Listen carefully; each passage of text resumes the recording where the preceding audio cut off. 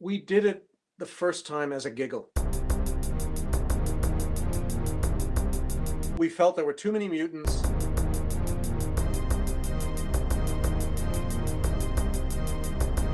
So we did the massacre to cull the herd.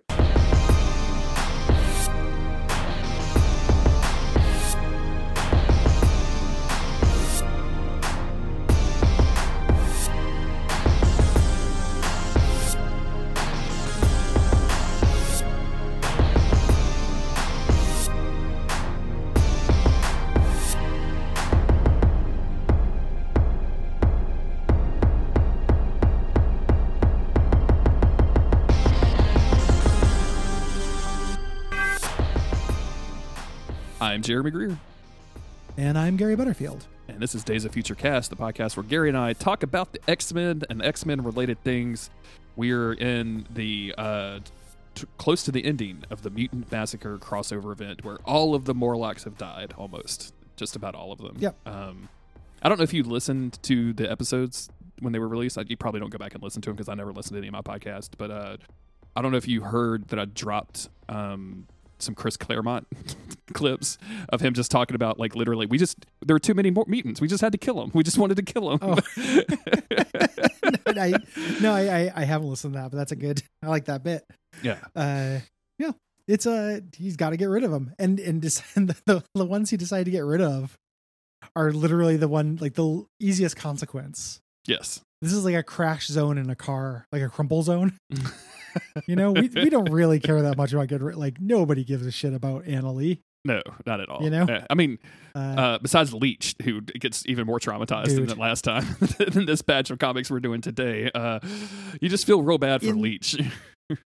In X Factor, we get introduced to a new Splinter team of Morlocks that I was like certain that they had, existed before that. No, it's just here's some guys, and they're real funny. So I went online. I was doing some Morlock research. It's funny that like about every third Morlock is just a person. It's just a normal looking, just an average guy.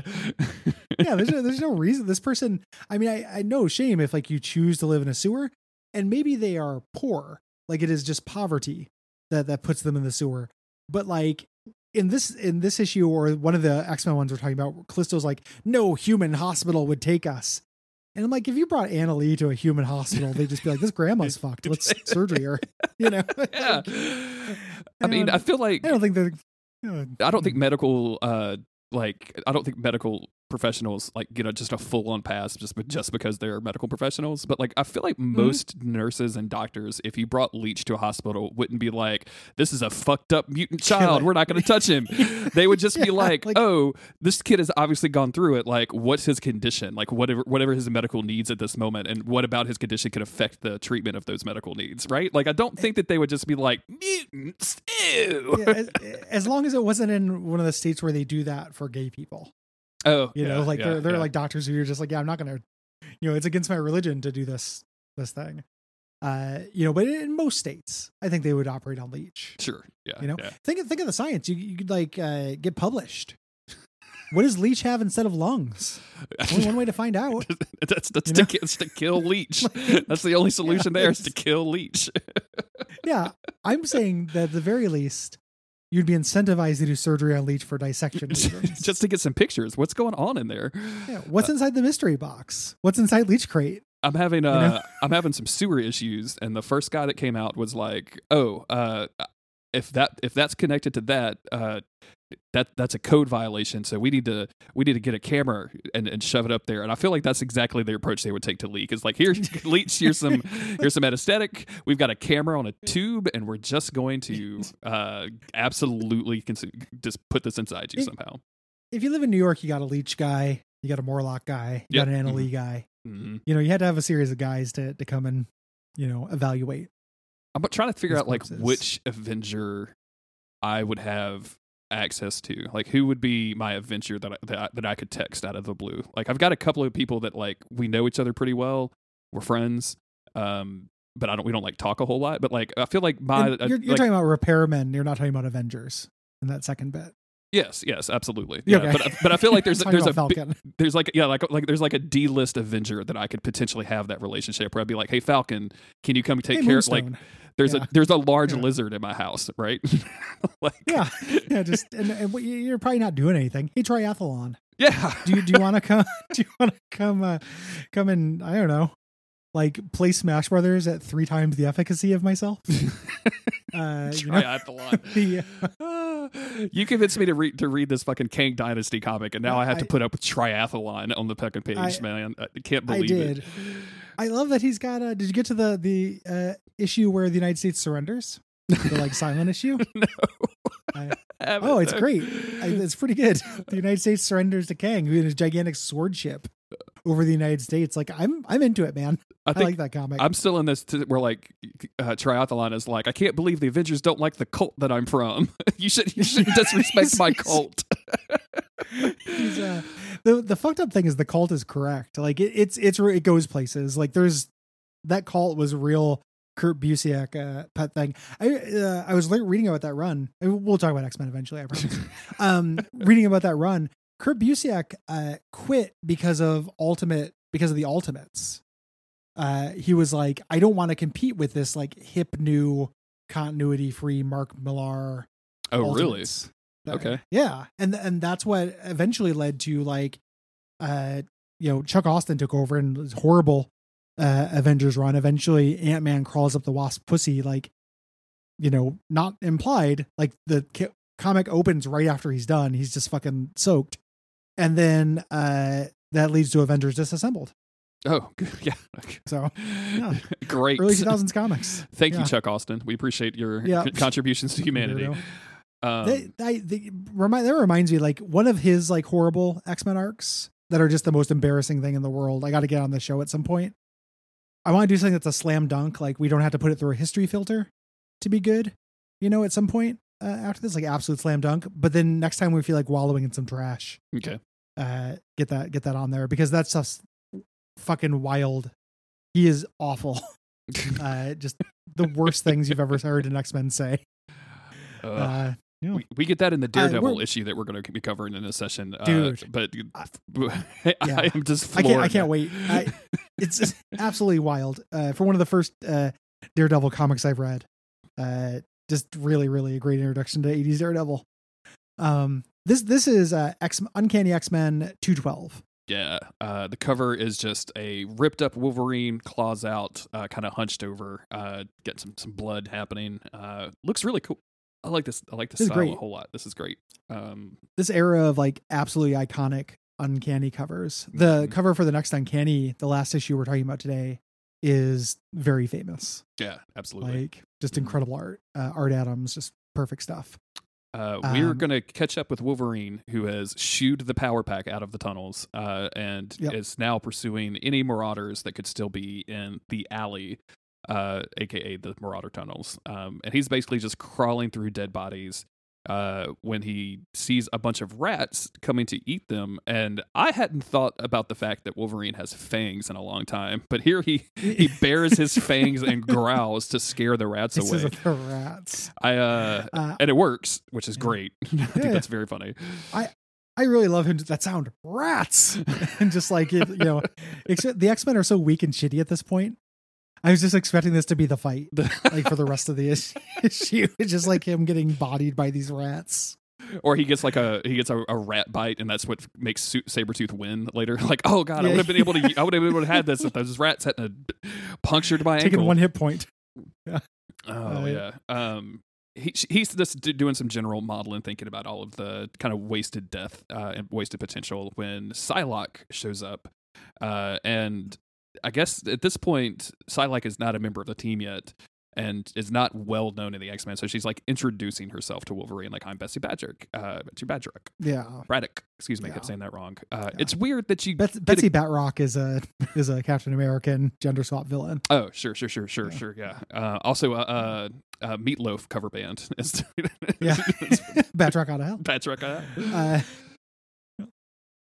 hell. He's a real dick. Yes. Mm-hmm. The X-Men, since this is like the height of their like we're big messy bees who love drama, whiny baby X-Men. like Pink Claremont X-Men, they really need help, but they're really like, that's not one of our own. Like, this is the worst thing that's ever happened to them. And they're just like, stay out of your business, stay out of our business. One psychic we have on the team. Yeah, and Betsy's like, I live at your house. Like, it's kind of my business. like, they gave me access to Cerebro. I'm here. Like, I am on this. Like, I'm in the game. Like, let's go. These issues are about her joining the team. The next one we're doing of Uncanny deals with that like directly, and I think is a pretty good issue. Yeah, absolutely. I think that's a fun one. This one, the two of them, like, this is okay. The Uncanny we do at the end is good. The two in the middle are just fucking dumbstrucking in a way that are real fun to me.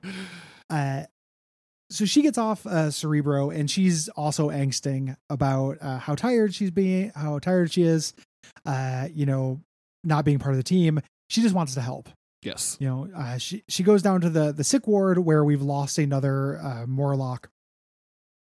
And this is where they're like, we can't go to the hospital. Like, we can't do anything. And here's Storm starts losing it. Yeah. Storm looks at Nightcrawler, who's in a coma. Just like, come back. Looks at Colossus, and Colossus is walking around. Everyone's starting to think like, he's talking about how he wants to go kill a bunch of Morlocks as he's looking on Kitty Pryde. Marauders. Who's slowly fading away. Pretty sure. As we mentioned. He wants to kill Marauders, not Morlocks, just to save you a tweet. Oh, yeah. he's got a taste for it. He wants more. Fuck Leech in particular. That's what I'm saying. Yeah, duh, what in lungs? Marauders. And this is breaking Storm. She's like, Colossus is a gentle artist. He shouldn't want to kill people. Like, this is really fucked up. This is my fault. I'm the leader.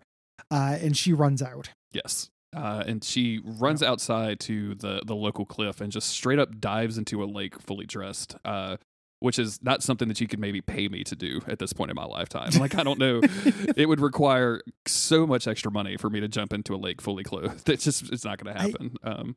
I can't stop thinking about my phone. I would die if I did this. Like, she doesn't drown because she's Storm, but Gary would. One of the funniest things that happens in comics happens after this, though. I don't mean to cut you off. I'm eager to get to these three panels. No, it's fucking hilarious. So, so Storm dives into the lake, is swimming to the side. When Colossus shows up at Betsy's house and is like, "Hey, and then just passes out, falling on top of Betsy Braddock, just stays there. She cannot move. She is pinned underneath him. She all the X-Men have been taken out, mostly by Marauders, except Betsy Braddock by Colossus falling over on her and not being able to get up. Like, I didn't realize this was a thing that could happen if Colossus was about. It's fucking... they should have training about this. You would think it's been 0 days since Colossus fell on a woman. Like, there's just a sign up somewhere. It's the same thing that happened of like a bookshelf, or if like Betsy Braddock was trying to get her money back from a vending machine. Yeah, absolutely. And kicked it too hard and it falls down on her. Yeah, it's just Colossus, except it's just Colossus. It's hard to overstate how much the X-Men suck at this point. I mean, and I'm so here for just them being absolute fuck ups, nonstop shitbags. It's so funny. We cut from there to go to Rogue, who was hanging out with Thomas Corsi, who is just a Rambo guy, like just a random Rambo dude. I gotta give him some serious credits. He hung out all the time with the X-Men during Claremont. Like, he always wanted to have human characters hanging around, and I love him coming from your island and being like, I got a gun. And it basically makes him a scalp hunter. Like, he's basically effective as a mutant. Yeah. At this point, Psylocke is like, X-Men emergency, come get me. So Rogue goes and flies, and the emergency is she's pinned under Colossus. So good. I'm just like, X-Men emergency. I am under Colossus. It's just the funniest fucking thing ever, dude. It's really good. She goes and she helps. Like, she picks up Colossus, and Colossus is paralyzed. He cannot move. Rogue says, maybe I can absorb his power, and Psylocke is like, no, I've seen inside his mind. That will kill him. Like, he can't be in his flesh form right now. He's too wounded. Bummer. And Betsy Braddock broke some ribs. Yeah. Nothing. Callisto is like, nothing crucial, and she's like, how very reassuring. To appreciate it. Yeah. Thanks, Callisto. Who are you now? Back in the tunnels, Wolverine Yeah. is thinking about Psylocke, and then also just thinking about X Factor as he's kind of moving through these tunnels. When out of nowhere, he is slashed on the back by a mysterious person who they named on the cover of this issue because it said Wolverine versus Sabretooth. So we'll see that in just a second. The thing that distracts him is he smells Jean Grey. So I think at this point he doesn't know Jean Grey is back. He's like thinking of X Factor. He's like Cyclops, Angel, Iceman, Beast, the original X-Men. Why are they X Factor? They're hunting down mutants. He's like a female scent I know as well as my own. So I think he smelled all of X Factor. I feel like the X-Men do not know that Jean Grey is back yet. Yeah, that would make sense because it's all And hanging out with Cyclops, and he's got a clone wife, so maybe they wouldn't know. Cyclops. Can't wait till we get to a point where the kid reveals the Angel and Jean hugged. It's Cyclops. Yeah, it's the dumbest thing I've ever seen. This is the so messy. It's so incredibly messy Yeah. period for the X-Men. It's so funny. Back at the mansion, Rogue is looking for Storm, who is crawling out of the lake trying to hide from rogues because she doesn't want to be found. She is in the midst of a full-on breakdown. Why does everything I care for? Why does everything I care for have to be destroyed? Is that the only achievement of my entire life? Am I a fool for even believing that I could lead the X-Men at all? And then we go back. She rips off all her clothes. And then she rips off all of her clothes. Yeah. Which I've never been that mad. I don't know. No, me either. You ever been so mad that you got your titties out? I don't know. No.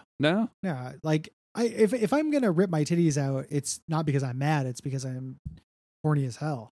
Like I've done that in a fit of passion, but not. I don't know that I've ever anger. like ripped a shirt in a fit of passion. To be honest with you, I don't know if I've ever been that passionate my entire life. It's I recommend it. Sounds like we've got some green room chat to be having. Teach me your ways, oh Lovemeister. It's no, man. You just wait a little while, and it's just like I can't. not with like real good shirts. I was about to say I can't replace this. Is a classic WAF shirt. I don't know if it's on the store anymore. I can't be ripping this motherfucker off. It's not. I mean like a white undershirt, like a white Gotcha. pajama tee kind of thing.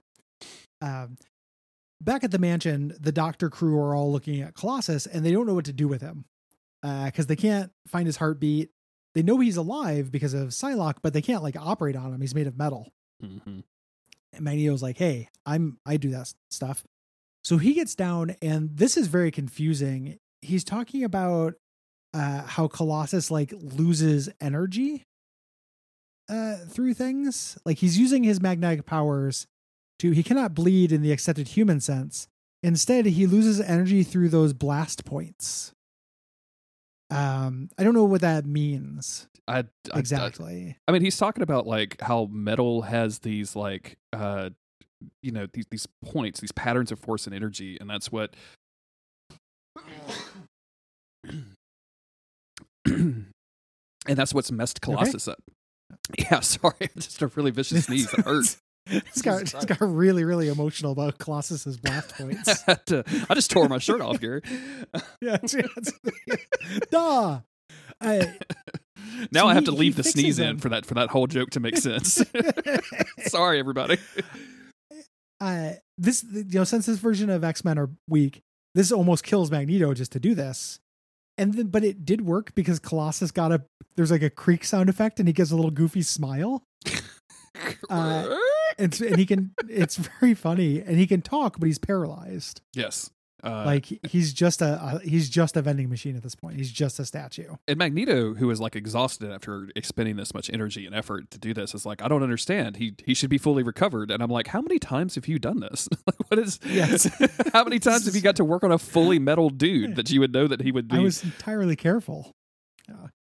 What training have you done? Yeah, show me your work.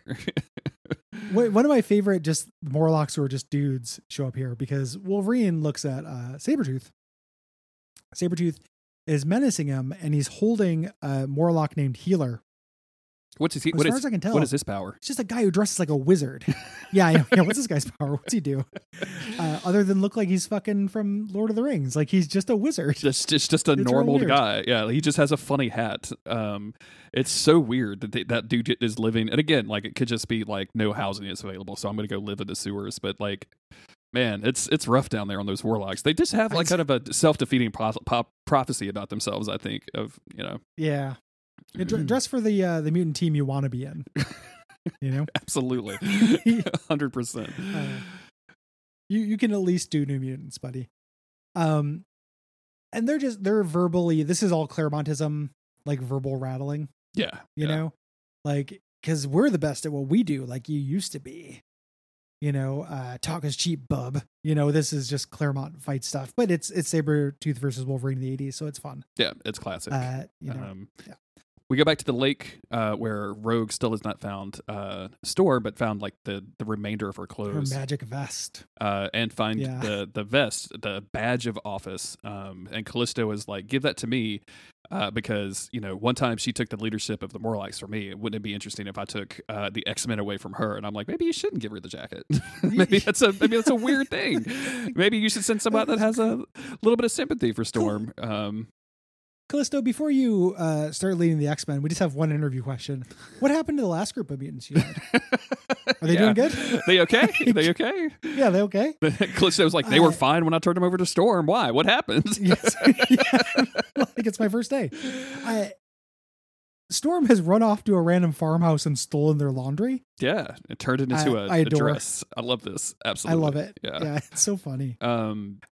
Callisto's form of like helping here just is yelling at Storm a whole lot about how much of a baby she's being, and like slapping her across the face and like trying to fight her, basically goading her into taking on the responsibility that Callisto feels that she can't abandon. Like she would, if all of those people died to live up to the X-Men and Professor Xavier's dream, then her abandoning it means that they died for nothing, which is a lot for a person. That's a lot of responsibility to put on one person, and but that's fine because hey, whatever, it doesn't really matter. But it actually works. Like they they fight, they're going to kind of come to this conclusion, which is cool. I really like this whole thing. This is all awesome.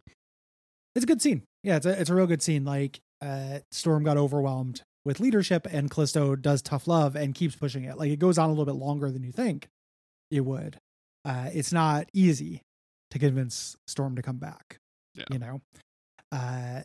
And this is being paralleled with the fight between Sabretooth and Wolverine. Exactly. As they're brawling in the sewers, there's like good line, like the difference is like you're a person who kills, but I'm a killer. Yeah.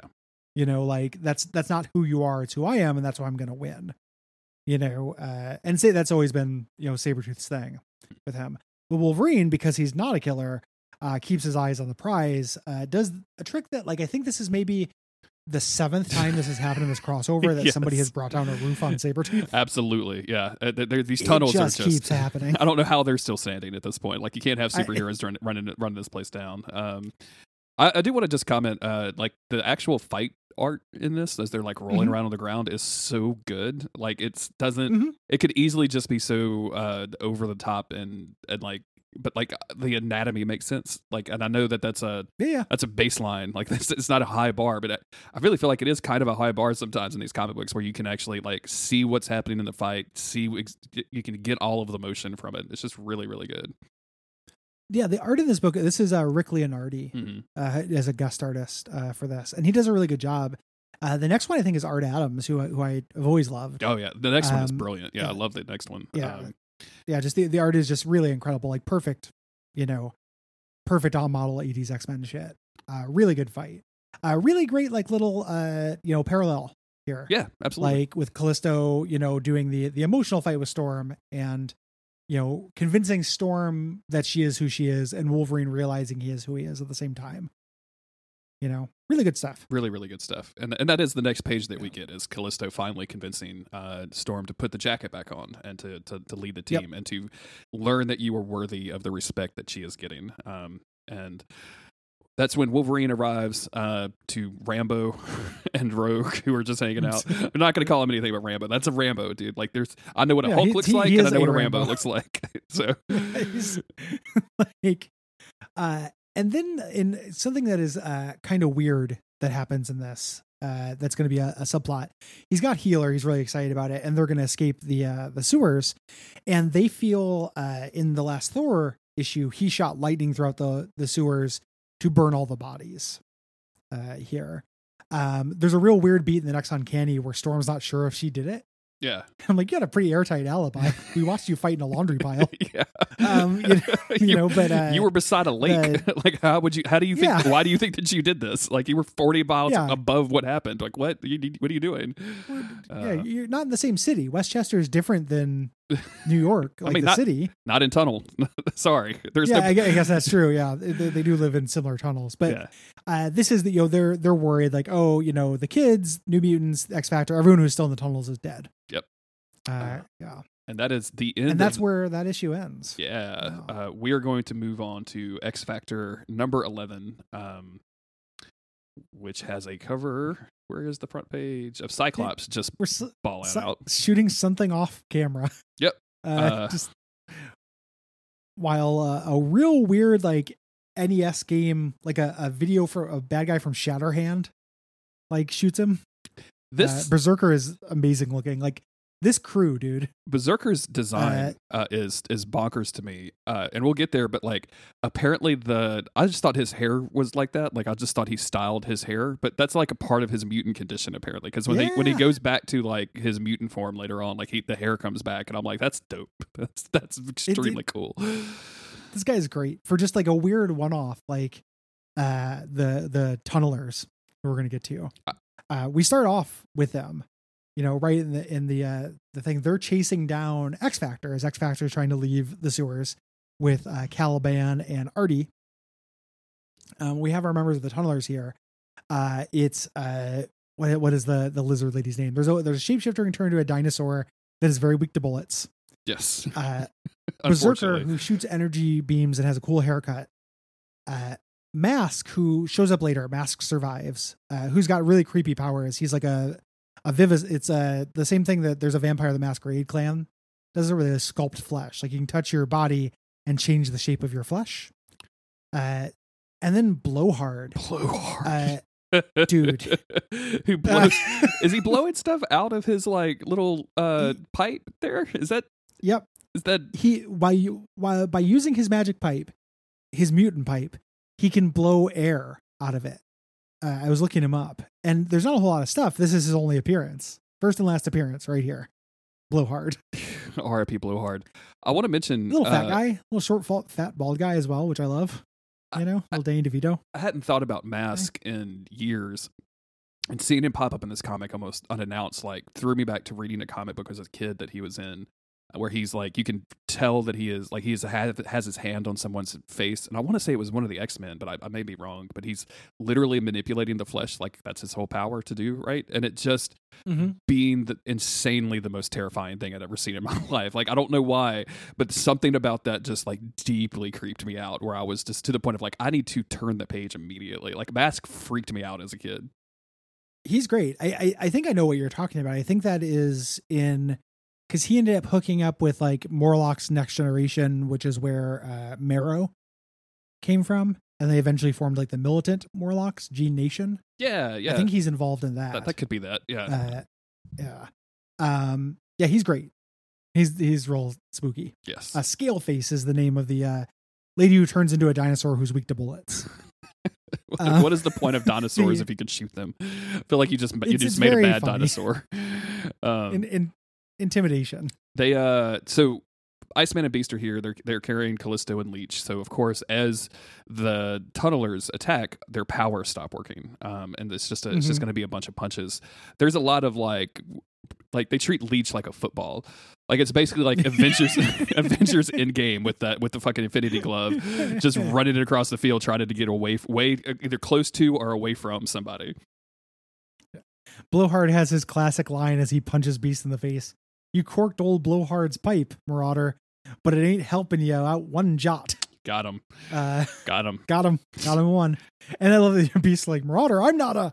And that, that's it. This is just a superhero misunderstanding fight thing. But Lee's just taking away all their powers, and the X Factor realize that with Leech there, they don't have their powers. They're outnumbered. Yes. So they'll definitely lose.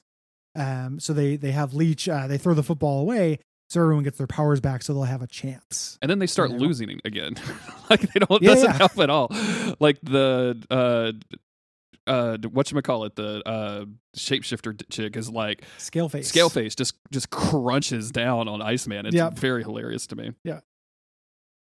We cut over to Jean Grey, Artie, and Scott carrying Broken Angel Mm-hmm. through the sewers. And Jean is angsting about, what just happened, of course. And Cyclops is trying to put on a bright side to it a little bit. Like, we saved some of them. Like this was the best we could do. And it's what we're trying to do. Yeah. There, which is fair enough. And this is where I've already forgotten this child's name. Who is this child? Artie. This is Artie. Recaps the plot. Yeah, recaps the plot. But then also shows Cyclops when Jean and Angel hugged one another, and it looks like, like as far as hugs go, like this looks like just the most PC hug of just like, oh, here is some comfort, fellow friend. But like Cyclops is like, I knew this would happen. She's turned away from me just because I'm married to a girl who looks exactly like her. It's right. Way back in the day when I was first getting into the X-Men and the internet, there was a Usenet thing that was like a frequently asked questions about the X-Men. And one of them was like, why do so many X-Men fans hate Cyclops? And I didn't have the context for it. And this is why. Like this era of Cyclops where he just had the clone wife and is this kind of jealous baby is why everyone hated Cyclops. Like he didn't start becoming redeemed really until like the late 90s, early 2000s and become like a really interesting character. Yeah. This is pretty crummy Cyclops. And he's talking about how it's his own fault. And he's also blaming himself not only, because Jean, of course she was going to leave me. I'm an incel, but because I snapped at Angel, that's why he ran off. And that's why he's going to die. It's real. Again, the messiest period for the X-Men, big emotions everywhere. Yeah, absolutely. They stumble onto the fight that's in progress, and Cyclops is able just to zap everybody away from everything and almost instantly end the fight. But Berserk is like, wait a minute, like we're going to kill you. And Cyclops is like, why? Like, we're not marauders. And it's because of this weird thing between the Exterminators and the X Factor. And I'll be honest with you, Gary, I'm almost 42 years old at this point. I can't keep them fucking straight either, man. I don't know what's going on. Yeah. I know these are the good guys, but I don't know why or when they're pretending and all of this other stuff. It's just way too complicated of a thing. Like the whole premise is like so weirdly constructed that I just check out. I'm just out of it. I'm like, whatever. I don't care anymore. I think that the writers also ended up agreeing with that since they drop it relatively soon. I recall. There's a similar weirdness with Marauders where there's Marauders and there's Tunnelers. So the Marauders are two different kinds. The Tunnelers, which are this militant gang, and then the Drain Dwellers, which are the peaceful Morlocks that the Tunnelers think are weak. And they're just like, we saved, like, why would you attack us? We saved a bunch of Marauders. Thought, Ape, Urg, Beautiful Dreamer, Skids, Tar Baby. He starts listing Marauders. That one wizard from Lord of the Rings. Not Marauders, Morlocks, which I love. He's like, the Drain Dwellers, they aren't worth saving. So there's a schism in the Morlocks we'd never heard of. Yeah, very weird. They say like, I love this little bit here where they're like being jerks. The Tunnelers are being jerks, and they're gonna go back off in the sewers. Iceman's like, lit them. If they get killed by a Marauder, we'll serve them right. Iceman is already thinking to himself, ice cold. Yeah, there's only 6 rooms available in the X Factor headquarters, and all of them are occupied. I do not want to share a bunk with Mask because I'm just terrified of what he'll do to me. And then Cyclops is like, yeah, we don't do that. We have to save him. Yeah. I love him just like squeezing this out. Like, we have a complex. It's safe. We invite you to join. Like squeezing the word out. And they're like, Berserker's like, fuck this. He's real proud. And Mask is, saying maybe we should do it. Like you're saying you're protecting us. What happened to the other 6? Implying that the Tunnelers used to be a much bigger gang.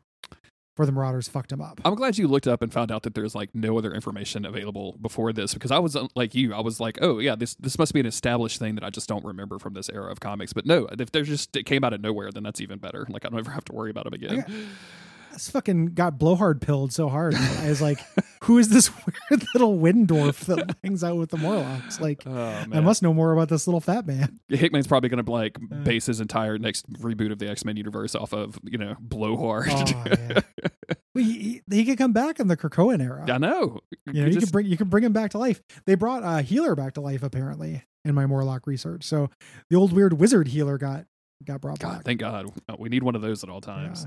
Eventually, the tunnelers decide to join up, and we're moving back to the complex. This is where Cyclops finds out that it's been revealed that Warren Worthington was sponsoring all of their stuff, but they can't really deal with it. And unfortunately, this is also where Callisto decides to wake up. Not Callisto, Caliban decides to wake up and start immediately freaking out. Yep. This is the beginning of Dark Caliban. Like he's, wants vengeance. Yeah. So this is the Caliban that eventually becomes a horseman and does all that stuff. Joins the X-Men, for a little bit.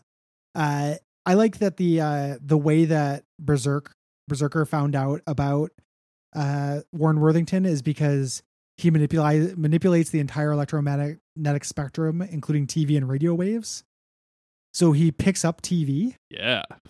Like he heard the news report through his like weird headband, his weird mohawk antenna or something. Very cool. They hear Thor start incinerating bodies, so they run. And like pretty irresponsible of Thor to not check to see if anyone else was in the sewers before setting the entire sewers on fire. Because they barely make it. They get into their complex just as a huge, plasma wave of fire and lightning just destroys the rest of the sewers and burns everything to a crisp. Thor, what are you doing? This is so weird. I mean, irresponsible doesn't even cut it. Like you could like, what if the city had collapsed what if you had collapsed the tunnels? The entire, like, this could have been like all of a sudden there's just a hole where Manhattan was because you burned all of the tunnels. It's crazy. Yep. Comic books are so fucking dumb sometimes. I love it. It's incredible, especially in this era. Like, they make it in. Everybody, the Morlocks and the Tunnelers and the, are all, reuniting here on their beds in their big, gigantic, empty room. And this is where Berserker's like, wait a minute, Angel and Cameron Hodge, you're not the exterminators, you're X-Factor. Again, just suspecting them. They spend a lot of time explaining this nonsense. Yeah. I'm with you that I'm basically tired of it. Yes. Agreed. We cut over to the police and there are protesters. There's a weird line here where they soon in the midst of a pro-Angel demonstration outside the X-Factor complex. What? But when you look, when you look at the things, it's all like down with X-Factor, and they have to sneak out. I don't understand why this is a pro-Angel. So I guess if it's revealed that, because the idea is that X-Factor is a mutant hunting organization. But what's really happening is that they are getting help to mutants. So, but when it's revealed that there's a mutant that's sponsoring the whole thing, then you have your down with X-Factor, who are humans, who the public perceives to be humans chasing mutants, and yay Angel for funding them.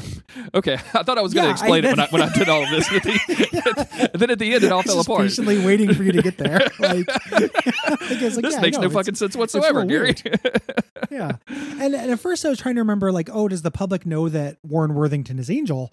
But it's a pro-Angel demonstration. It's not a pro-Warren Worthington demonstration, which would also be a weird thing to happen. So I don't exactly understand this. Who, what version of George Soros is funding the hooray Angel fucking signs that the protesters are carrying around? And like, what are they protesting? Paid protest. Just the existence? What are they doing? It's a demonstration. It's also weird because they're now saying so I could see them saying down with X-Factor, because they found out X-Factor is not the mutant hunters they thought. Like, the public was on X-Factor's side. The mutants weren't, but humans were. Yeah. I think that it's just a mistake that's called a pro-Angel demonstration. Dude, I have no idea. They could just leave out the word pro-Angel, a demonstration outside. And they'd be like, okay, they're protesting X-Factor because they found out a mutant funds it. Did I that's fine. did I tell you about the dumb protest thing that happened here like a couple of years ago? Mm-mm. There was a No. young kid got killed by the police, and which is not good at all. That's not the obviously. dumb part. That's not the dumb part. Yeah. Yeah. I don't remember exactly how this came to be, but like somebody went to protest outside of the mayor's house, and their protest activity of choice was a barbecue. Like they literally set up a grill and started cooking outside the mayor's house, and the Mhm. mayor. This is the dumb part. The mayor calls the police and gets the police to arrest these people who are just cooking outside his house. So then the entire like local Facebook meme trash pages like turned into like, you know, Josh Guillory hates spicy food and all this other shit. And I just like imagine like getting like someone's outside your house like making some brisket and you're like, no, that's not allowed. You're invading my rights. No, my watch. Not today, brisket. And I just picture like this is what that's got to be what like a pro like if you did a pro Jeremy protest, like I would expect some fucking grills to be out there. Someone needs to be making some sausage and some boudin. Like we need to be getting into this. That's It'd be nice and confusing too. yeah. You know, Like like why is this happening? We found out Jeremy funds his house. Jeremy pays all of his bills, and y'all are for that. Boo. Y'all are Down into with that. Greers. Down with Greers. Get him out of here. Cancel Jeremy. Our tunnelers decide that they're going to leave. They've been asked to stay, but they decide to jet, and they get masked to change up all of their faces, and they pretend to be the cleaning crew as they leave in front of the cops. I guess the cops are not allowing people to leave. This doesn't make any fucking sense to me whatsoever. I don't really care. I don't know about it. what's going on. Yeah. But they escape and are immediately run into by a vicious gang. They name the gang later, and I can't remember. I'll have to go look ahead at it. But it's a dumb name for a gang. So Yeah, they've shown up in multiple things. I think this gang is a known gang. There's also a little subplot introduced with a bigot cop and a non-bigot cop. yeah, They're going to have their minds changed here. They're going to get radicalized by this fight. They're into the gang. I really love this where they're like, you know, mask, restore, berserker, quick. When they see us, they'll back off. And the gang is just like, what? Mutants? Shoot them. Like, we have guns. these These much guys have worse. learned nothing from the fucking Marauders. No, not at all. Absolutely nothing. Like the dudes just whip out all of their weapons and just start blazing, dude. Like this guy's so sucks. Rip Blowhard immediately gets just murked. I will say, like, I was surprised by the violence in this issue because, like, we haven't seen, like, even the Marauders and stuff. Like, we've seen the violence, but like seeing like Blowhard just get fucking shot with blood splashing out, like the bullets going through him, was surprised me. And of course, as you might imagine, Berserk goes berserk at this and starts killing all of the humans. Mask does too. Mask starts like changing up their face and fucking them up a little bit. One of them makes it to the phone to like call the cops and is immediately exploded. Yep. Yeah, they everybody dies in this. Yeah. We cut over to where Angel is being cared for at a hospital. So much for the Morlocks. Like, we can't do this. I love this Doomer Scott. Like, he used to love to fly. His life, it was his life, and now, if only I hadn't lost my temper. And Jean Grey's like, don't beat yourself up, you know. And they're gonna heal him. And Scott's like, it's real bad though. It's real bad. It's super bad. She's Man. like, don't bury him yet, Scott. Like, Scott kind of wants him to die so he won't hug anymore. Exactly. Yeah. They go down to the waiting room to drink coffee that's not bad for hospital coffee when they get the news report of this and they see Mask's handiwork, so they run out. Yeah. They put on their exterminator outfits, you know, their non-villain outfits, to go save these people. They go to the roof. In between, we get a little, which I think is really weird. Like, they both go to the roof to change. Like, yeah, it just seems like something held over from a previous comic or something. Like, I don't know why. Like, I know Jean Grey can fly and she can like tote people or whatever, so they could get off the roof. But it just seems really weird. It seems like a thing Batman would do more than like, not all superheroes like spend time on the top of a hospital, right? Like, it's just so weird. Yeah, I also was thinking about how uncomfortable it would be to wear 2 full-length bodysuits all the time. Oh yeah, absolutely. Like, really hot. We get a little 2-page subplot of Apocalypse that's been running through these X-Factor issues of him recruiting his horsemen. Here he's recruiting Abraham Lincoln Quiros. Yeah. I almost said this soldier Abraham Lincoln without reading the last word, and I was like, hold up. What time crimes is Apocalypse committing? But this is a paraplegic mutant who is in a veterans hospital, and he teleports him away. This guy eventually becomes War and becomes the horseman with the worst haircut. Yes. In horseman haircut history. But we have mutant problems to deal with. So we jump back over to Jean Grey and Cyclops floating through the air towards the piers where a bunch of cops have pinned down the remainder of the tunnelers, which is just Berserk and Face Scale or Scale Face or whatever her name is. They decide, and we get a little bit more of that subplot that you mentioned of like, one cop, they're bored with their powers, Joe. They decide how to use them and that kind of stuff. Like they're going back and forth a little bit. And of course, Scott. 80s were a huge time for two cops telling each other the themes of the comic that they were in. Yeah. It just happened like every other issue. Yeah. I mean, Rush Hour was a thing, right? Like Nick Nolte and Eddie Murphy started this. Like, I feel like that was just the thing.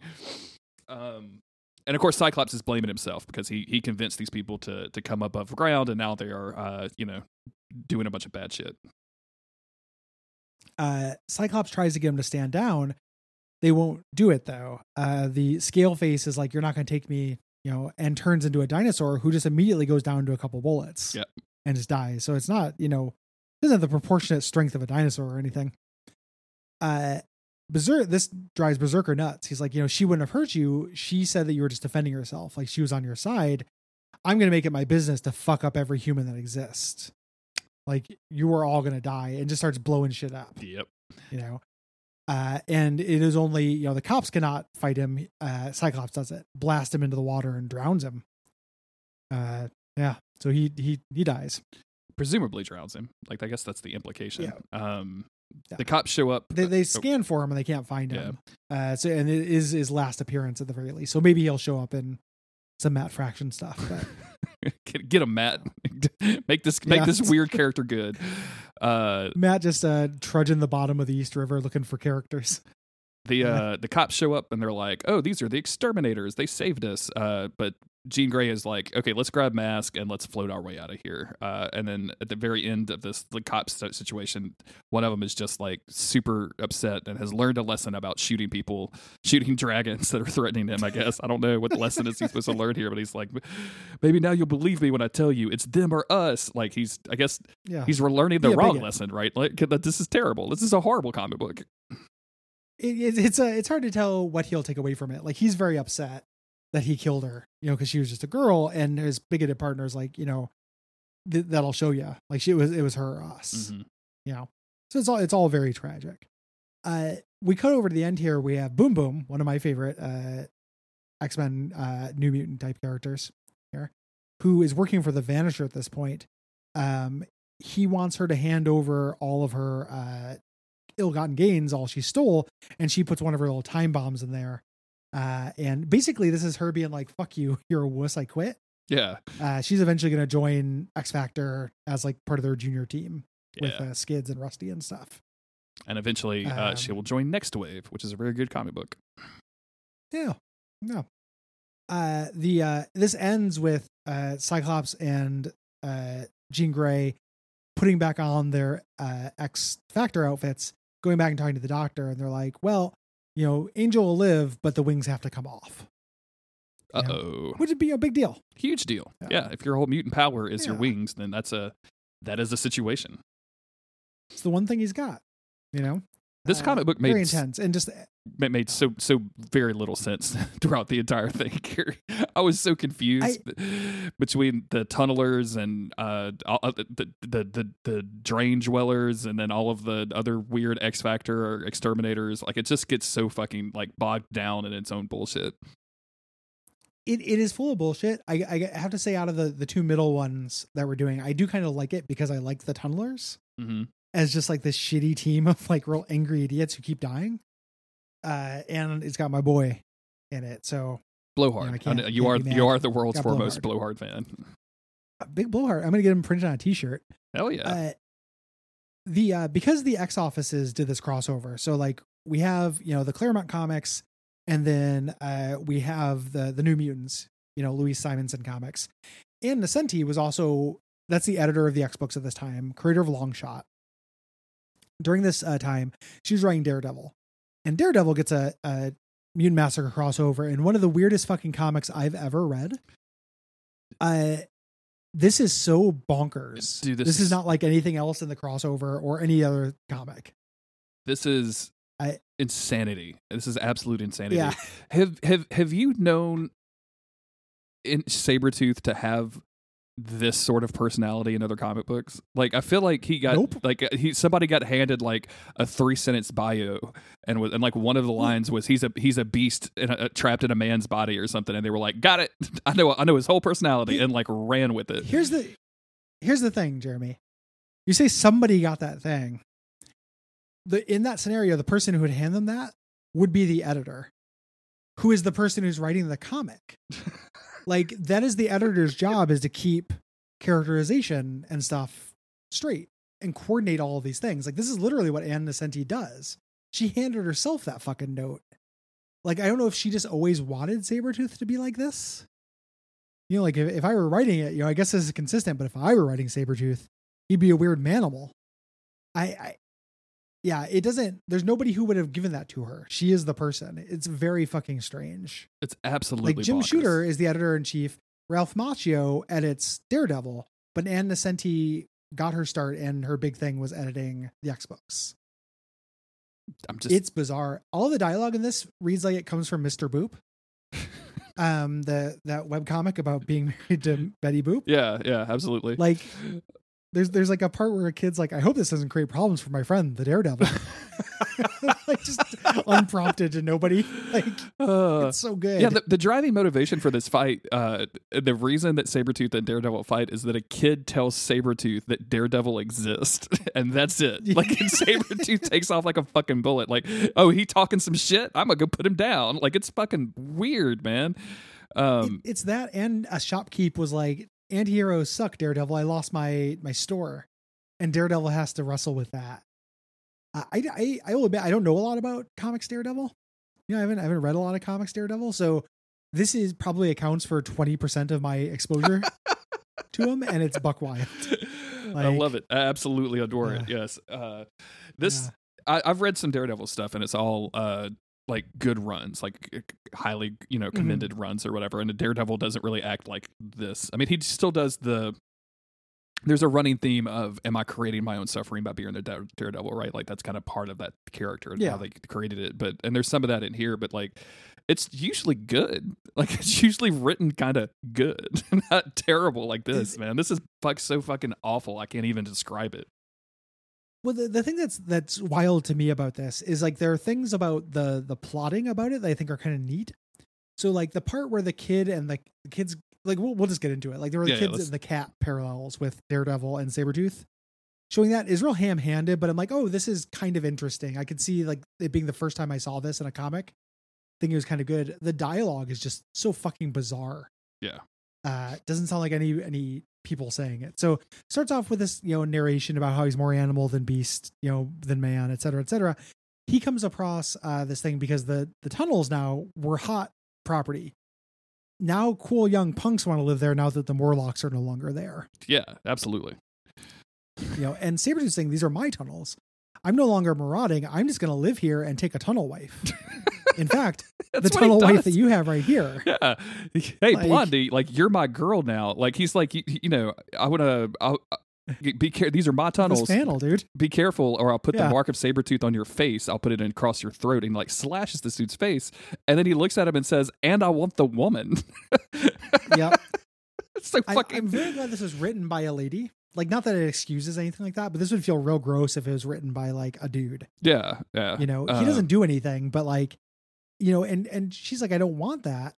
And one of the other gang members like, we can let her go. And he goes, no, now that she's mine, I die for her. What? Just unprompted declarative statements. What the fuck is going on with Sabretooth, man? And Jake and Bob just fucking jet. Like Jake and Bob leave. They were like, I'm not gonna die for nobody. See you later, random blonde girl that was hanging out with us in its tunnel. And like they just fucking leave. And he like Sabretooth grabs her, throws her on a bed, and is like, this is your bed. Our bed. Yeah, it's menacing. It's somewhere off camera he changed her to a pipe because he goes to sleep. I love him sleeping with his claws out. In the meantime, there's his mate, and there is sleep because the hunger has risen again because he is a beast. What? I was reading this and going like, is this a different Sabretooth? Like, is this another different Sabretooth 2? Oh man, it's really fucking bizarre. We cut over to Daredevil, and Daredevil is just leaping aback, and the narration here gets fucking nuts. Like, there are more sports metaphors per page in this than a comic about sports. It is nonstop just being like jumping higher than an Olympic athlete. And if you knew he was blind, you'd give him the Congressional Medal of Freedom. What? It's really, it's, He lands, sliding in as if into the game-winning run at home plate. What? it's nonstop and constantly like, if you knew he was blind, you'd know this was even more impressive. And then he sees two dogs fighting and he has this thought bubble. He's like, this is one fight I won't stop. None of my business. Yeah, we'll just see which stronger dog wins. And like, I don't know, man. He hangs out to watch it too, man. Like he just like Yeah, he lets them he's finish watching the a fight. dog fight. Yeah. Yeah. Hey kids, is this your superhero? Like, I'm not saying that if it came down to saving a human or stopping a dog fight, sure. Uh-huh. But stopping to watch the dog fight, and then the dog stops and eats some garbage. He's like, the dog eating moldy cake, coffee grinds, garbage. It's the wildlife of the city, the jungle animals who eat trash. He sounds like a weird Twitter. Like he sounds weirdly ahead of his time. Did you see? I saw a bunch of it retweeted on my timeline. Danny DeVito, like I guess he was live tweeting. Dude, whatever that TV show that he is on. It was just saying weird things that make no sense out of context. And he didn't. He didn't announce it. Yeah. He was just like, "Who fucked Satan?" Yeah, that's very. What are you doing, dude? Like I bet you could just take those tweets and plop them in these text boxes, and it would make more sense than this fucking comic book does. It's. I love unprompted. It's like my favorite category of humor. Like someone just saying something. There's no impetus. Just go. So good. Daredevil hears some crime, so he goes to run, and then I love that the guys just know Daredevil because he's like, "Oh man, not again!" Yeah. And then yes, again. May I borrow your belt? Like everything is just very strange. I love. Thank you. He ties yeah, up. Sure, you're welcome. Yeah. Like it's like a kid wrote the dialogue after it had already been drawn. Yes, absolutely. Yes. The response, because the other dude leaves, he tries to run away. Of course, Daredevil throws his billy club like the bat of a slugger who already knows he just hit one out of the park. Just another sports reference. That's not how you throw after you've hit out of the park. You don't aim your bat and then toss it at something specific. You just drop it. He's just like, why do you always run? Just stupid, I guess. What? All the world feels like somebody just did this as a shit post. Incredible energy. Absolutely incredible. And then the guy. This took me by surprise so much. Like I was reading all of these last night, right? And like, I love 80s X-Men. Like we talk about it. Can be a little bit boring. Like my eyes will glaze over at the like narration, Claremontism text box. Yeah. So when we switched to this, I had no idea what I was in for.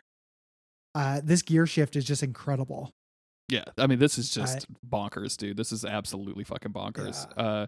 Especially because, like, once he's taken out the crime guys, what's this lawyer dude? This fucking dude just like shows up and is like the guy who was being robbed, like starts yelling at him, blaming Daredevil and a fight that he had with a super soldier Nuke, which happened, I guess, in issue 233, and for destroying his store and for like just running Daredevil down. Like, if you didn't exist, none of these other villains would exist, and you shouldn't be doing this. You need to leave. And Daredevil's like, here's your wallet back, I guess. See you later.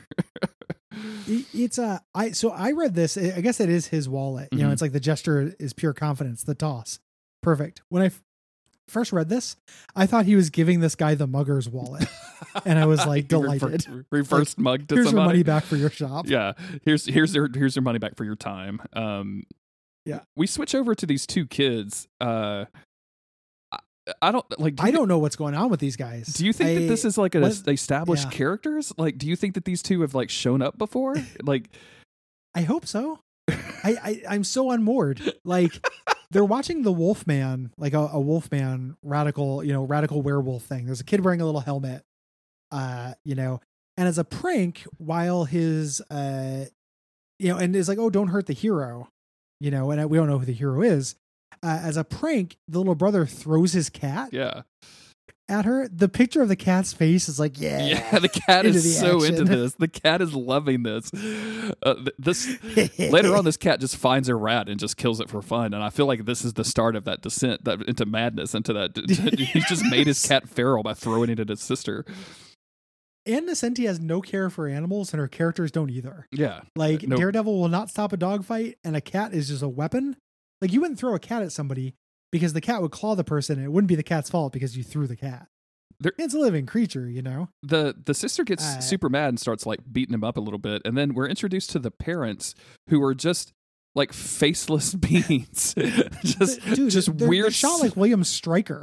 Like they're shot like in God Loves Man Kills or something. Like they're evil preachers who are starting the Sentinel program. It is so bizarre, and the children are, and they're like, "Don't watch television. That's going to ruin you. I don't want them worshiping superheroes." Yeah. And the kids, it's cool for you to throw cats. Yeah, that's totally fine. But just turn off whatever the you do, TV. don't have your brain rotted by this. No more TV. Jesus Christ, this is so fucking stupid, Gary. Ludicrous. He's like, stop watching TV. Don't let me catch you playing with Raphael and his gang of thugs. He's like, of course not, Daddy. Bye, Daddy. We're going to the library, Daddy. He says Daddy 3 times in this fucking thing. It is so shitpost feeling. What like how old are these kids that you're worried about them hanging out with Raphael and the thugs? Because when we go to the next page, Raphael is like a teenager. Like there's a bunch of teenagers hanging out around. I think they're supposed to be teens because the sister calls him pizza faced. Okay. Like he's got pimples, but they're drawn like little kids. They're drawn like Power Pack. Yeah, absolutely. Like when we were watching, when we first see especially the little boy looks like he's like 6. That's because I was like, what the fuck are you doing, man? Well, you don't survive to be a teenager if you wear like a fun, motorcycle trick helmet all the time. Like kids who wear helmets all the time don't hang out with gangs. No, not at all. You know? Yeah. Which you would think, because I mean, a motorcycle gang probably should have a helmet on, but that doesn't work that way. It's really interesting. Yeah. And they just don't wear them. And not these kind of gangs. So this is like in Ninja Turtles when they go find all the bad kids who like play arcade games and smoke all the time. Yeah. They're being trained for the Foot Clan. It's like that in the sewer. Like now that the Morlocks aren't there, the sewer is the fucking place. And all the kids in New York are setting up beds and boomboxes and building huts. Fucking and stuff. Incredible, dude. I get it. Like, Losing I mean, my mind. As a teenager, if I'd found like the fucking alley, the fucking Morlock tunnels, like I would be so hyped. Like that'd be the place to hang out. It would be amazing. The overwhelming smell of human shit would keep me away, I think. The whole fact that this is a sewer, like I get, Ninja Turtles and stuff. It was a good time to hang out in the sewer. But this is where feces flows to go down to water purification plants and stuff. Is it? They're fighting and stuff. And we don't ever see it. I feel like these are just. I assume that there was some when they were like Wolverine's trudging through some liquid. That's got to be pee and poo poo. I guess so, dude. I guess so. I absolutely guess so. It's a sewer. That's what they're for. I'm not saying everything in this. There's also maintenance tunnels and stuff like that. I'm not ignorant. I know it's not just like lakes and lakes. It's just giant, huge tunnels of poop. Like, yeah, I know that, but like I bet you it smells down here. If nothing else, like dead Morlock. Yeah, absolutely. Yeah, or crispy Morlock because or just live Morlock. Yeah. Like it's not gonna be a good smelling zone, man.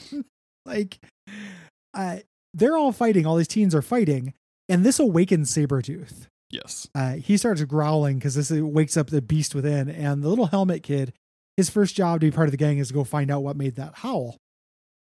He doesn't really go. He kind of starts walking a little bit, but Sabretooth comes to them. Yeah. And Sabretooth has his famous line, "You little insects, how dare you wake me up? I have slept and now I hunger." And Sabretooth looks like an old man. He looks like a weird, mushy old man face. Like, I don't know. He looks like a mask of an old man. Dude, this is... He looks like a rubber mask. And this little kid is like, "This is New York, buddy. These streets belong to Daredevil." And this is enough to infuriate Sabretooth. And the dude goes out and immediately just goes to hunt Daredevil. And the kid goes, "Uh-oh, what I do before Daredevil?" Incredible Mr. Boop dialogue. And of course, Daredevil is like flying around on the street tops. I don't know how Sabretooth gets to the top of a fucking building or whatever, but who cares? Because he sneaks.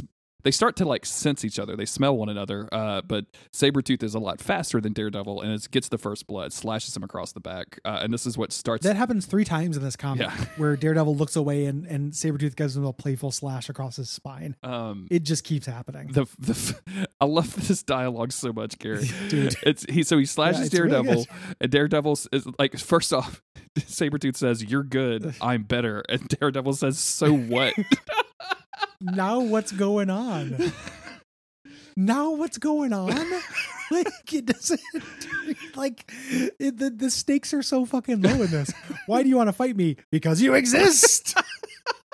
It's so Like fucking this dumb. makes me want to improvise a comic book very badly. Like just find an old issue of Daredevil, erase all of the dialogue, and just put in whatever makes sense. Absolutely. You know, That would be if we that ever would be do a blast. if we ever do Duckfest again. That should be like one of the panels. We should do that for like 3 pages, and we should get like me, you, Will, and Cole to all fill in the same. Like a reading? Yeah, to do either a reading or to fill in the same page, and then I'll show the different stuff that we came up with for the same page. it's a great idea. Yeah. I 100% will do it. So they're fighting. They're kind of cat and mouse chasing each other and stuff. The Daredevil's not a very good superhero. Most superheroes would be like, get away from civilians. He doesn't do that though.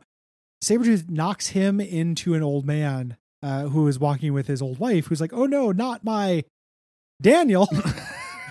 Just the weirdest ellipses that I've ever seen. Daryl's like, he's okay, ma'am, but get him out of here. Turning his back, letting Sabretooth slash him again. And here Daredevil goes, why do you want to fight me? Again, just, I don't know, man. First of all, I feel like Daredevil should know who Sabretooth is. Yeah, this is At this point, like, why do they not, there's not a database or anything. like, I mean, hasn't Daredevil been on the Avengers like at some point? Like, I don't know if by this point, I know he has been, but I don't know if at this point. So they fight, and then Sabretooth goes into the sewers. This is all part of a cunning stratagem by Daredevil, where he's like, he thinks that he's going to have the advantage because I won't be able to do my high flying moves. But in the pitch black of the tunnels, you can't blind a blind man. Garrett, You know. wait a minute. Didn't we start this run of issues by introducing? Is it Sabretooth on like the Freedom Force? Like, isn't he employed by the government to hunt down mutants right now? Doesn't he work for Mystique?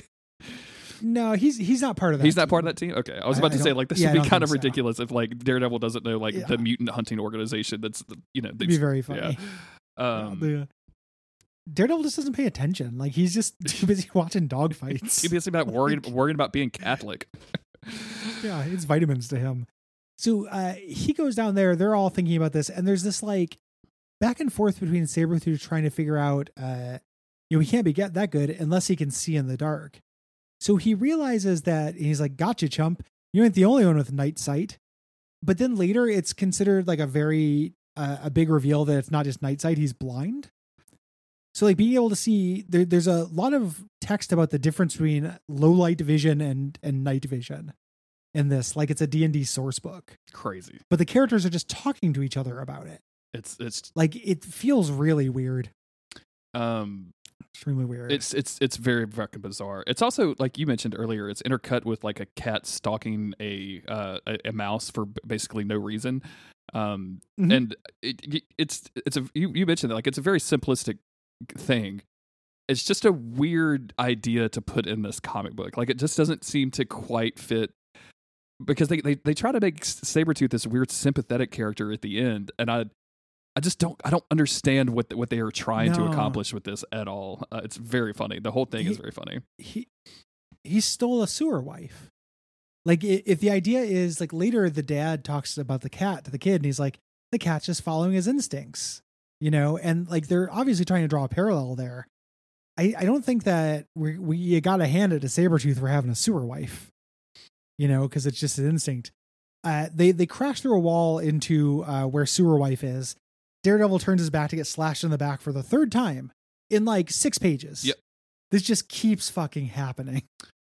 I love There's this panel where Yeah. he manages to throw Sabretooth into a wall, and he looks over at the sewer wife and he says, "Lady, get out of here." And she says, "I'm tied up." And he says, "I'll untie you," and then you run. Like it's just Yeah, it's very Mr. Boop. Here, then Sabretooth goes, "You're stupid, devil man. You turn your back on me." And then comes up behind him and says, "You say you're the biggest bully on the block? You own New York, huh, devil man? It's like you dare me, devil, to take you down." Like that is some like, why do they call it an oven when hot food goes in, but cold food goes out or whatever? Yes, absolutely. It's like you dare me, devil, devil, to take you down. Like that. If Sabretooth is supposed to be all animalistic, why is he saying these like horrible sentences that would make Grammarly blow up? Yeah, I I don't get it. And meanwhile, the cat has caught a mouse and came to present it to Helmet Child. And Sabretooth and Dad is playing with a plane in the scene. If you don't notice, he is playing with a plane. Where is he getting? Is he doing a model kit? What the fuck? This is the best comic. This is so fucking weird, dude. It's the weirdest thing we've done. Nothing is predictable in this. They the fight continues and they crash through a wall. This time they stumble onto the body of a Morlock who I guess had tried to hide in the wall to save himself from the Marauders. But this is the big reveal and rotted very quick. Yeah. And like Sabretooth notices the way that Daredevil like looks at this thing, or more notably doesn't look at this thing, sniffs it and is like, oh, you're blind. And then he's like trapped underneath this thing and he's like, I'm trapped. And then in 2 panels later he's just up like with no we don't see him get out. There's not like the big Spider-Man lifting the rocks off of him or whatever. Like it's just I'm trapped, and then in 2 panels he's not trapped anymore. It's pretty easy. And Sabretooth takes this opportunity to go for the lady, and he goes like, protect your throat, girl. She's tied up. I don't know what Daredevil expects her to do at this point. Sabretooth slashes her throat, allowing Daredevil to get him from behind, punch him out and stuff, and realizes she's still going to live. And this is where that sympathy thing comes in. He's like, he says that he knows she's still alive, but he tells Sabretooth that she's dead. He's like, what do you do with your kills? And Sabretooth's like, I don't know. The idea is like, it's him playing with his kill like the cat. Like the hunger, it makes me hungrier. And then runs away. See a Sabretooth. Classic Sabretooth. Classic Sabretooth line. Now I'm going to go into McDonald's, I guess. I need a quarter pounder. I'm out. The Daredevil like strips a piece of cloth and like wraps it around this poor child's throat to stop her from bleeding out. And she tells Daredevil that like, he captured me and tied me up, but he never touched me. He didn't do anything bad to me. I was really surprised that he hurt me at the end. Like, I even have some sympathy for it because he was so gentle. And I'm like, lady, he just opened up your face, dog. Like, why did you? Yeah, there's no gentle. If Daredevil wasn't there, like your blood pressure was low, you were bleeding out of your neck. Yeah. Like we just saw. Yeah, absolutely. What the fuck? Why are you trying to make me feel bad for Sabretooth? I'm not going to feel bad for Sabretooth. And then she says, like, I thought you were just a myth. I'm glad that you exist. So this is wrapping up the arc of whether like he should exist. Yeah. And then he's still angsting about it. Like, it's why I was hunted because I exist. That's why you were hunted, etc. There's the thing that I think that like, if I just read this when I was a kid and it just come out would feel impressive to me is that like, there are literary things happening here. Not good ones, but like, oh, Sabretooth is just like an animal, like the cat just plays with its prey. It's working on instinct. We're going to intercut that with the cat, and show that. Like, that's kind of sophisticated for comics at the time. Daredevil has a complete story arc in this where he's like, one citizen thinks he shouldn't exist. He comes through and then he saves somebody's life. It kind of balances the scales. I get it. It's fucking nonsense in execution, though. Absolutely. Yeah. Like, the writing on this is just so fucking bottom barrel, dude. Like I don't know anything about this chick at all. I don't know if her usual stuff is like is a lot better than this, and this is weird. But it almost feels like somebody like ghost wrote this for her. Like she let her kid fill in because she was busy or something. You know what I'm saying? Like it's that bad that I don't feel like a professional writer wrote it. The way that it's bad is not like other things are bad. Like there are bad comics that are just like, this is a shittily written comic. This is, everyone is very awkward and like declarative and just saying things. There's one of my friends, I used to do a zine. When my friends drew a comic for it, one of my favorite things he would do is he would just have word bubbles kind of regardless of what was happening on the screen. So like some character would be like, let's have a snowball fight. And the next panel would be somebody with their face, like a snowball bursting on their face. And they'd be like, I don't know if I want to have a snowball fight now. Let's go get something to eat, through the snow. Like it would just like, there would be a disconnect. He was doing it for humor. That's what this is like, where characters are just like, what do you do? I don't know. All right, then let's hang out, and just like yelling out stuff that doesn't really match what's happening. Yeah. It's bonkers. Creator of my favorite superhero, Just, ladies and just gentlemen, fucking, Ann Nesenti. fucking wild, man. Like I couldn't. Yeah. You told me like that this was an experience because you had read it before I did, and when I got to it today, that first panel where he's like, you're my wife now. I would die for you. I was like, okay, this is an experience. Things escalate very quickly in this Daredevil issue. The last thing we're talking about is Uncanny X-Men 213, one of the most famous X-Men covers.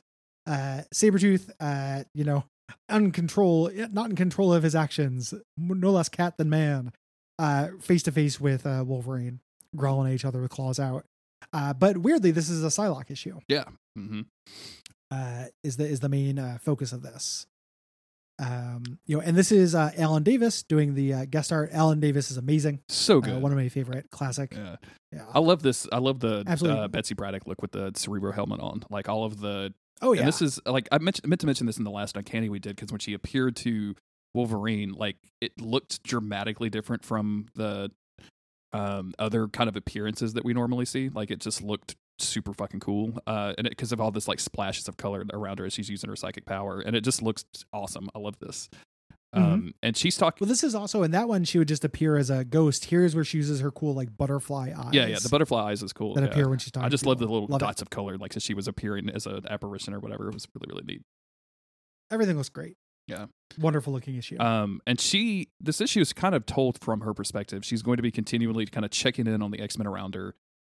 Starting with Rogue, and as she talks about like wanting to be a part of the X-Men team, of like trying to figure out how to allow them to join her, allow her to help, and it's going to be her perspective on all of these different X-Men characters as she goes from one to one, and tries to help, and sometimes they just tell her absolutely not, shut the fuck up, Betsy Braddock, which is really mean. No means. Yeah, you by no means you have to hand it to us.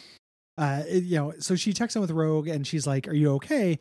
And Rogue's like, no, this is the X-Men's job. Like, I'm tired, but you have broken ribs. Stay out of this. Yeah. She checks in on Nightcrawler and Colossus in their respective comas, check in on Kitty Pryde, and she realizes this is where it's revealed that her fading away is progressive.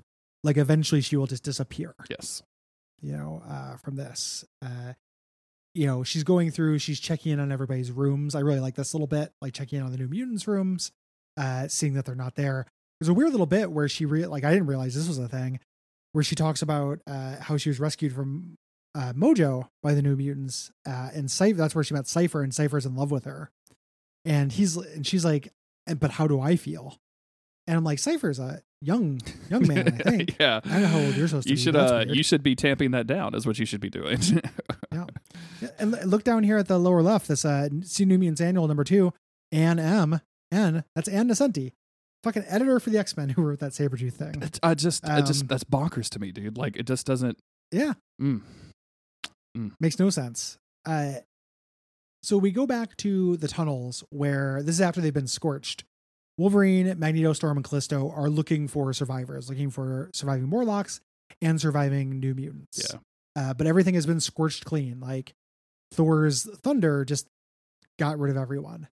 And Callisto's like, what could do this? Storm is like, lightning. And she's implying that maybe she did it. Yeah, which is real because weird. there were lightning strikes around them as they were fighting on at the lake. And Callisto is super mad, but like Storm is just like, I don't know if I did this. Like maybe I didn't. I don't know how my powers work right now. Yeah, and yeah, like this is so weird because like we know it was Thor. Like I guess it just if it's just to set up some stuff where Storm gets her powers back, I'm all in, like whatever that takes. But it does seem weird to have these like weird inconsistencies, just because like how have we ever seen Storm cause a lightning storm from 40 miles away? Like I don't know. Yeah, I didn't think this was part of her power set. I think also the way that she gets her powers back is she turns into a kid and then gets reset, because there's like a time where we hang out with young Storm, like she's like a very small child during the Extinction Agenda event. Yeah. So I don't know. Magneto is not accepting that the New Mutants are dead. They're basically saying, like if they were in the tunnels, they're dead. Wolverine can't smell them. They may as well be dead. He's like, we need help at this point. Maybe I should join up with the Hellfire Club. They offered me a position. We had to face the Marauders and they absolutely totally wiped our asses. Like, whipped our asses. It's not the expression. And so, we should join up. And everyone's like, I don't know about this. Storm's like, these are the X-Men's deadliest foes. He's like, I used to be your deadliest foe. Yeah. Which I love reading that as in an insecure voice. Here's where Betty Braddock pops up as like, maybe I can do it. Like I could just scan the country for the New Mutants if I use Cerebro. And Storm's like, nah, don't do that. Can't risk it. Yep. She says she's an unknown, untested quantity. I get it. I don't know. Like, I mean, Cerebro is a powerful device, so maybe there's some concern. Like, if you lose control in Cerebro, like maybe you mind wipe North America or something. But it does feel like especially mean to be like, no, absolutely not. If you want to help me, then you would do as I say. Like, it feels like a weird thing. Yeah, help Rogue maintain security, and she can't help. Rogue won't let her help. Mm-hmm. Wolverine is like, maybe we should take her up on it. But Storm, she just got shook by all this stuff. She doesn't want to risk any more lives, So Betty Braddock is like, okay, that's fine. I'm going to scan the perimeter. So she's using Cerebro this whole time. She's not scanning the country. And when she puts on Cerebro, she gets the big psychic feedback and gets knocked off her chair. Yep. Which I feel like happens like 50% of the time you put on Cerebro in this era. It couldn't pay me enough to get in there, dude. Like, it just wouldn't happen. Like, I don't care if I'm psychic. Those brain butchers at Recall? Absolutely. Yeah. We take a brief interlude to Los Angeles. We started this checking in on Dazzler, who was pretending to be Lila Cheney, was on tour with Lila Cheney's band. And we saw Malice come out of the mirror. And like strangle her and put this like weird choker on her neck. And this kind of happens again. She comes out of a reflection and somehow convinces Allison to like go get dazzled up. And she's going to apparently out herself as the Dazzler. So that's all we know about that. That we're going to go from that immediately back over to the X Mansion, where Sabretooth, like the normal Sabretooth that didn't just get into a fight with Daredevil and have some weird hunger cravings, just attacks Rogue. Yep. Like a normal person using Sabretooth dialogue, knocks her out, smacks her and stuff, takes her out of the fight for now. Psylocke gets up and realizes what happened. She caught Sabretooth and he was so hateful that it shocked her. She puts on the helmet to alert the X-Men, but he's already infiltrated the mansion. Yep. And smashes up Cerebro. They're going to fight. He slashes her arm real good. She temporarily knocks him down, runs away, and he's going to chase her. Yep. There's shades of this. There's a very famous, couple famous issues where Sabretooth is loose in the mansion chasing somebody. It feels like the 90s issue where Sabretooth is chasing Jubilee. Yes. Is kind of an homage to this. And she's specifically leading him away from all of their patients because they have, a temporary fucking hospital set up for all of the Morlocks that survived the Marauder attack. And Moira and her assistant Sharon. This is a really the nurse first appearance. Nurse Sharon is here. Everybody is watching on the security cameras and saying like, oh yeah, she's leading him away from us to keep us safe. She's sacrificing herself to keep us safe. Also, just remember that like Psylocke also has broken ribs because Colossus fell on her out of nowhere, which is very funny to me. Yeah.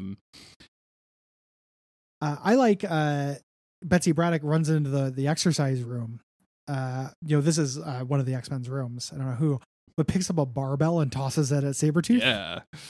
Which that's pretty strong. It's extremely strong. That's pretty it's also very awkward. Like just the actual being able to pick up one of those things. The physics. Yeah, the physics of it is really weird. But he just catches it and like crushes it into a tiny ball and throws it at her.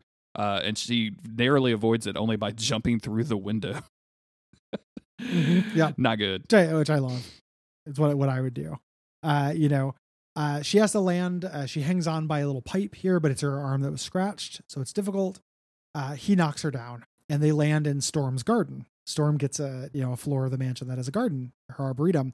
She finds Storm's knife. I love how she, we knew it was Storm's. Yeah, it's Storm's knife. And is gonna fight, but it doesn't work. And Sabretooth, punches her, starts knocking her out, and this is where Wolverine shows up. Yep. And of You know, course, and the rest of the X-Men. and the rest of the X-Men. Storm knocks him in the face with a staff, which is a really, really good and satisfying panel where it's just whack, just right between the eyes. It's just very fucking funny Love to it. me. Yeah. This is also prime meme, like me, you know, August 31st, me September 1st, but reverse, you know, like Sabretooth the big smile, then Sabretooth the big comical frown afterwards. The Sabretooth is doing normal Sabretooth stuff, like you made me mad, so you're gonna die. And Wolverine and Sabretooth get into it. Yes. You know, to actually have their fight. Their big fight. I love it that like he throws Wolverine at one point, and Wolverine like literally just bounces along the roof. As a homeowner, I look at this and I'm like, $1,000, $2,000, $3,000. Like this is just terrifying to me. Please get off my roof. Please go fight on the basketball court. It opens to a hanger. There's you know, big Claremont energy to this narration. They literally do that. Order will not be asked between them nor given, which is Claremont says that every other issue. But I love this little bit. They're talking about their skeletons there, and Wolverine dives and knocks Sabretooth off the roof into the pool. I thought he was going to use his incredibly heavy skeleton to drown Sabretooth. Yeah, absolutely. With cool idea. Mm-hmm. I love Magneto walks up and he's like, I could take care of this, you know, and he just makes some manacles out of things. He's like, I'll just take care of Sabretooth. But Betsy Braddock has her plan here. She's like, if we stop him, his psychic defenses will be too heavy. You won't be able to get any information out of him. While he's fighting with Wolverine, he's distracted. We need to let them fight while I infiltrate his brain. You know, and they're like, oh, you're just going to sacrifice Wolverine. And she has to, like, we have to. He has to take care of himself. We have to do this. Which is a good plan. So she does. Like this. Yeah, it's a good plan. This panel of her like powering up and her like nightgown, I guess is what she's wearing. Her dress is all like ragged, is incredibly cool. Like I love all of the flowy art on this. Like it's so fucking awesome. And it's made better because on the side, or like again going back to like the form of a fight, like you can actually see this fight between Sabretooth and Wolverine as they're literally biting each other and clawing each other. It's so fucking good. Like this whole page is really action great. follows really well. Yeah, this would be a low key awesome page to get the original art Agreed. for. Yeah, I love old Psylocke anyway. Like this is my favorite Psylocke, and then this is a great fight. I love this Wolverine costume. It's my favorite Wolverine costume. It's my favorite Sabretooth costume. Like, love this shit. She starts like going through his mind, and of course there's some bad shit in there about him and Wolverine fighting over the years, but eventually she gets to the part of you know, the master that's controlling all of this, that's making him do all of this work, that's paying him to do all this stuff, and then the plot is revealed. They reveal it to Sabretooth, who's like, oh, we don't actually need you anymore. I kept you busy. Psylocke was trapped your teeny tiny mind, which is very funny. I love that. Teeny tiny. And then they throw each other off of a cliff into the water. This is the same cliff maybe that the Storm fell off of? I don't know. There could be multiples. It's a busy cliff. Yeah. I really like that Wolverine was in on it. Yes. Like we don't get to see the panel of her telling Wolverine, like, you must distract him or whatever. Like it's either he just intuited it or it happened off panel, but that's rare for this era. You know, that something just isn't spelled out explicitly. He gets away. They can't find him. They can't scan him. You know, but they're, you know, this is going to be okay. And the last page, you know, they're talking about how they're going to fight the Marauders. You know, they're going to go after them. They're going to keep coming until they get us. So we have to go on the offensive. Yes. You know, and this is where they recruit Psylocke. You know, when crunch time came, you know, she thought before she acted. She thought of others before herself. That's what an X-Man is. You know, if you want to join the X-Men, you're in. And she's like, that's exactly what I want. And then it's hugs all around. And she is now an official member of the X team. And that's where we're going to end the issue, because that's where the issue ends. This is really, really good. Like, I mean, excellent cover. Like, it kind of misleads you, but I mean, there is a Wolverine and Sabretooth fight, but it being like a lot of Betsy Braddock stuff is really cool. I didn't have a lot of experience with her because this is before all of the weird mind stuff where she gets transplanted into a different body, right? Like, so this is yes, yeah, like so this is the Siege Perilous and Quanon and Revanche and all that stuff. So I was really into this, and I can see how people would be really mad if all that happened eventually. Like if you were like really into Betsy as a character, and then all of a sudden like she's just an Asian person now. Like that would be really fucking weird. For me, it was always just, I really like this era where Psylocke is on the team because she's a psychic, but she's not much more than that. Yeah. Mhm. You know, so like when physical shit's happening, like she's in danger. You know, she's useful to the team. She's very powerful. She's not like unstoppable. The Ninja Psylocke, the reason why I never liked that is because she's basically invincible. Yeah. You know, she becomes like the best fighter in the world. So she's never really feels like she's in danger. They eventually do, like when she joins X-Force in the early 2010s, the Rick Remender era, that made me like Ninja Psylocke Oh yeah. a lot more. That run is really, really great. You know, but that we'll have to do that at some point. That's a great run of comics. The early 90s stuff with her where she was just eye candy who fought really well on a team of people who fought really well, like just kind of bummed me out. Yeah. Yeah. But this is her joining it. You know, they need a psychic. It's not like that you can go without a psychic. You know, you don't have cell phones. So You have to have communication on the X-Men team. somehow, yeah. Good issue. Good showing her in her place. Best issue of the stuff we read, you know, this week, I think by a lot. Yep. There's one more issue of Mutant Massacre. But I think what we're going to do is we're going to follow that into the Horseman reveal of Archangel. So there might be some issues we skip. We have to summarize. I need to look into it. Mm-hmm. But I think that's the plan. And then after that, we'll see. We'll probably do another MCU roundup at that point. Like She-Hulk will be done. Yeah, we'll have Ms. Marvel, She-Hulk, yeah. Moon Knight, and Thor: Love and Thunder. I don't know when the next major movie is coming out. I don't even know which one it is. November. I think isn't it Wakanda Forever? Oh, it's got to be. Yeah. I think that. Yeah. That trailer. I think it's November. That trailer looked fucking hype, dude. I was so fucking excited about that. I'm very curious as to what they're gonna do. Yeah. You know, like it's just really fucking bizarre to just not have the actor. And in a comic, that obviously that's no problem. Like a character dies, somebody else just takes up the mantle and it's no problem. You know? But in the movies, they don't want to do that because it would be very disrespectful to this real life person. You know, so it just really they put themselves in a real interesting spot. I think that with it.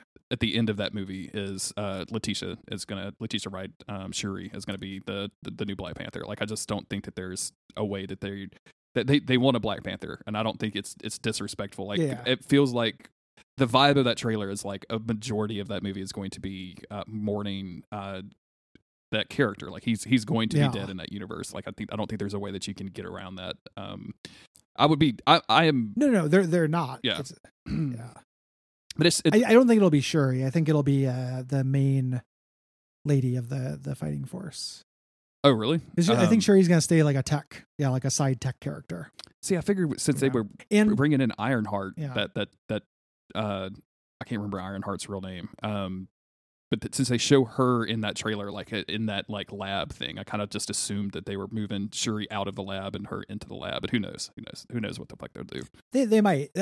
That's also like meta knowledge because Shuri is an anti-vaxxer. So I can imagine them not wanting to like pin the next, like that messed with the production of that a lot. Yeah. She absolutely. refused to get vaxxed and like it messed. So I can imagine them not wanting to put all their eggs in that basket. You know, who knows? Black Panther 3, another funeral. Yeah. Whoops. She dies of COVID. Damn, it's bad luck for Wakanda. Yeah, Black Panthers keep dying all over the place, man. This is crazy. The weird thing to me is just that like Namor is going to be there.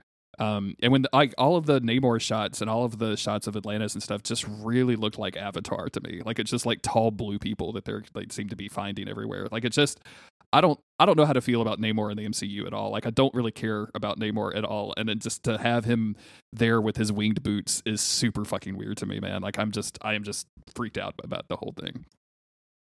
It's going to depend on how they handle it. Atlantis is a very silly concept. Yes. Mm-hmm. You know, and it's works really well in the comics because the comics are super silly, but the movie has always been a little bit more grounded. But the thing that I'm thinking that makes me think they might be able to do it is they pulled off Asgard. Yeah. And Asgard's incredibly fucking silly. Yeah, it's true. So, you know, God, maybe they'll do it. The Asgardian bit in the most recent She-Hulk was fucking hysterical, dude. That was legit funny. Like I sometimes that show is a little like it's like haha funny. But this was like that was legit funny. That got some chuckles out of me. It was a great bit. Yeah. The shape-shifting lady is funny. Yeah. I like that quite a bit. We get to go on the record of generally liking that show and going against internet men everywhere. Yeah. Like I'm not bowled over by it. It is real low stakes. It feels incredibly inconsequential. Yes. Like I need a little bit more drama and conflict to start coming in. But it's not like it's a 22-minute watch that goes by real easy and fun. Yeah. So yeah. It's very funny because they had to have already planned. This is getting to a little bit of spoiler territory, but like there was that little clip of like everybody in the universe reacting badly to She-Hulk, like the character, the actual like person in the MCU, and just a series of tweets and like videos of why does everything have to have a female version now and all this other stuff. And I'm like, y'all knew exactly what the reaction of the show would be when you were writing it. Yeah. Like they knew exactly what would happen. For better or for worse. So. I was wondering, the villains, the minor villains they introduced at the end, they have a mysterious boss. In the comics, that would be somebody specifically, but it would be interesting if it was from that perspective. Like the villain, the person who wants to take out the She-Hulk, it's like Ghostbusters Answer the Call. Yeah. Like it's a shitty MRA guy. Yeah, absolutely. Yeah. That would be a fascinating direction to take it. Yeah. So anywho, we'll talk about that. Eventually, yeah. In the meantime, if you want to support the show and the network, you can go to patreon.com/duckfeed and give us some money. That goes a long way to, like I said, supporting us. You get all kinds of exclusive podcast and content for when you do that. You get to join the Slack channel, the Slack server. All cool stuff that you should do. You should go look into that immediately. If you can't, that's totally understandable. You should maybe leave some reviews or just tell your friends about the podcast. That helps a lot too. Yeah, we would appreciate it. It helps. And we'll see you next time. Yeah. Bye, everybody.